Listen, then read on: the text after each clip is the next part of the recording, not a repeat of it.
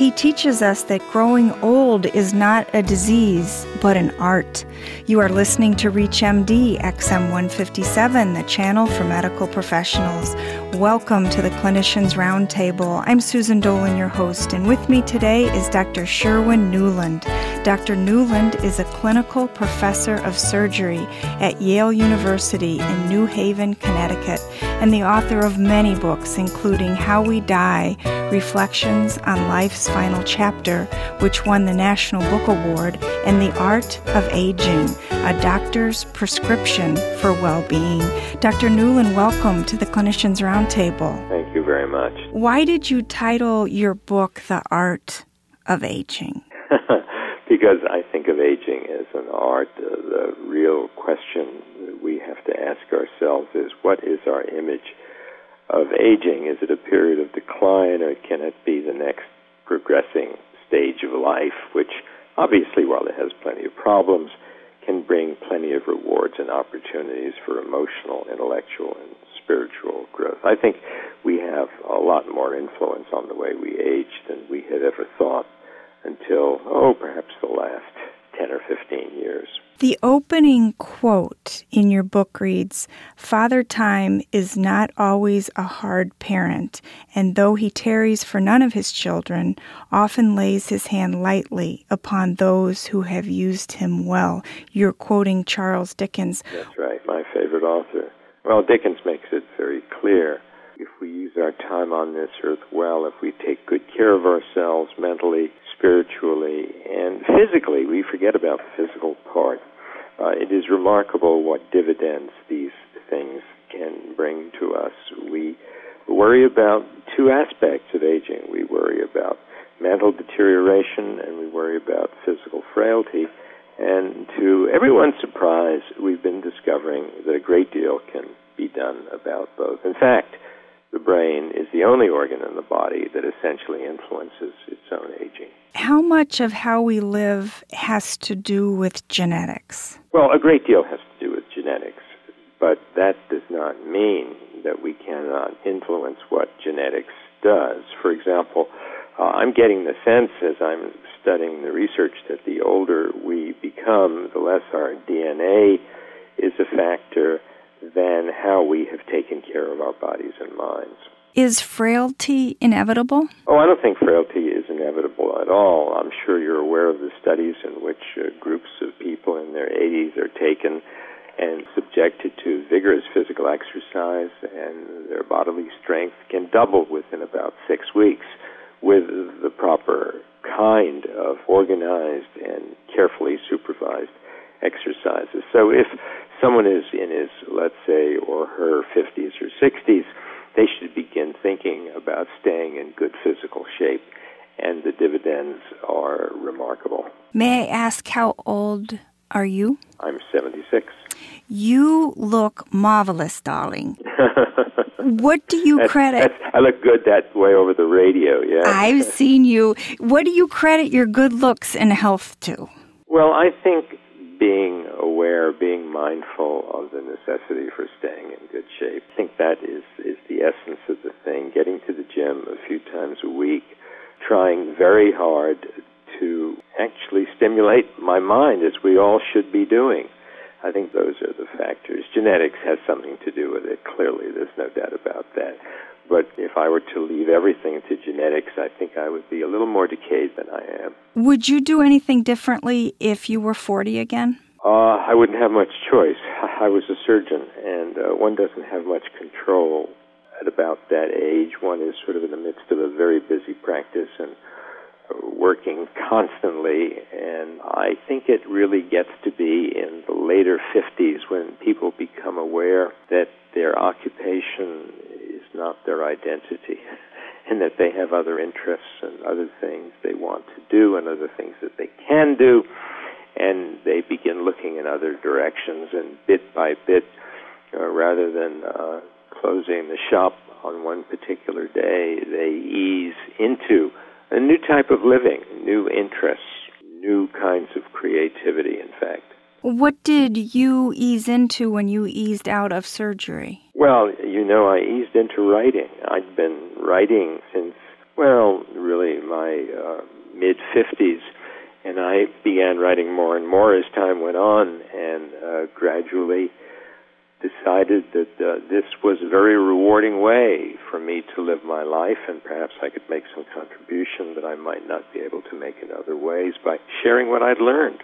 What's your best advice to physicians who think, I'd love to ease into writing as well as Dr. Nuland? I say do it.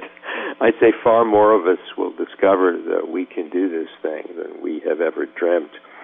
I think when you have a lifetime of experience of any sort, whether you've been a surgeon or whether you've been driving an 18-wheeler on the highway, you have certain life experiences, certain life impressions, certain things you don't even know you know. They're tucked away in your unconscious, and you begin writing about them, and it's really marvelous what comes out on that page that you didn't expect to come out on that page, including opinions about things that you never knew you had. And bingo, there they are. What are you working on now? Well, I'm working on a book of essays. I had for about 6 years written a series of essays on medicine for the American Scholar. It was called The Uncertain Art because of the uncertainty of much of medicine, and I'm putting that book together now for publication in 2008. What does the latest geriatric research show? Well, the latest geriatric research is of many, many sorts. I think we're discovering, most importantly, that brain is a lot more plastic than we thought. We thought we were hardwired, and the brain has so much plasticity in it. The synapses change, even as you and I are speaking. Our synapses are changing because of the interchange that you and I are having. We've discovered this new protein substance called brain-derived neurotrophic factor that increases the strength of synapses, that increases the amount of blood supply through tiny vessels to brain tissue, that may even influence the conversion of adult stem cells into brain cells, and seems to have an effect on what's called electrogenicity, the strength, you might say, the power of the impulse that travels from one nerve cell to another. So we're finding out all of these things. Years ago, most of us listening to this program, I think, were taught that there are no new neurons as we get older. That turns out not to be so, that we do make new neurons, but the important thing is the plasticity of the brain. The way our using it will influence its ability to function well. I agree with you. I feel myself getting smarter listening to you. If you're just joining us, you're listening to the Clinicians Roundtable on ReachMD XM 157, the channel for medical professionals. I'm Susan Dolan, your host, and joining me is Dr. Sherwin Nuland, clinical professor of surgery at Yale University, discussing his book, The Art of Aging, A Doctor's Prescription for Well-Being. Dr. Nuland, please tell us the story in your book about Miriam Fox Gabler. Well, Miriam Fox Gabler was one of my heroes because she's such an ordinary person. This was a woman who had a great deal of physical disease in her life, what amounted to short bowel syndrome, and her husband had died of Alzheimer's. And Miriam found in her own life, in her own home, the kinds of things that made her happy. The mere act of cooking and cleaning. It took her a long time each day, for example, to prepare her meals because of the special kind of food that she had to have. Through her church groups, through doing for others. Here's a woman with not much more than a high school education, and yet she found, once again, within the confines of her home, the sort of contentment that we all seek. And you may remember from reading the book that she pulled out a poem that had inspired her, which had to do really with what one's own home, what one's own resources can do. The poem was Grace by Alice Walker, and it talked about how grace gives me a beautiful day. I had thought I was going to go outdoors, but instead just straightening my shelves, throwing out the wilted onions, doing these things. This is how I choose to spend a beautiful day. Her her charity work, her church groups. It was very inspiring, and that's why I chose to write about such an ordinary person as she, who had found an extraordinary life. Is isolation deadly? Isolation's terrible. It's the worst thing we can do. We've got to get out. We've got to engage with people. We've got to exchange ideas with people. We can't sit around and ruminate and worry about ourselves. It's a very bad thing to do. That's beautiful. Dr. Newland, thank you so much for joining us to discuss your book, The Art of Aging, A Doctor's Prescription for Well-Being. Thank you very much. I'm Susan Dolan. You've been listening to the Clinicians Roundtable on ReachMD XM 157, the channel for medical professionals.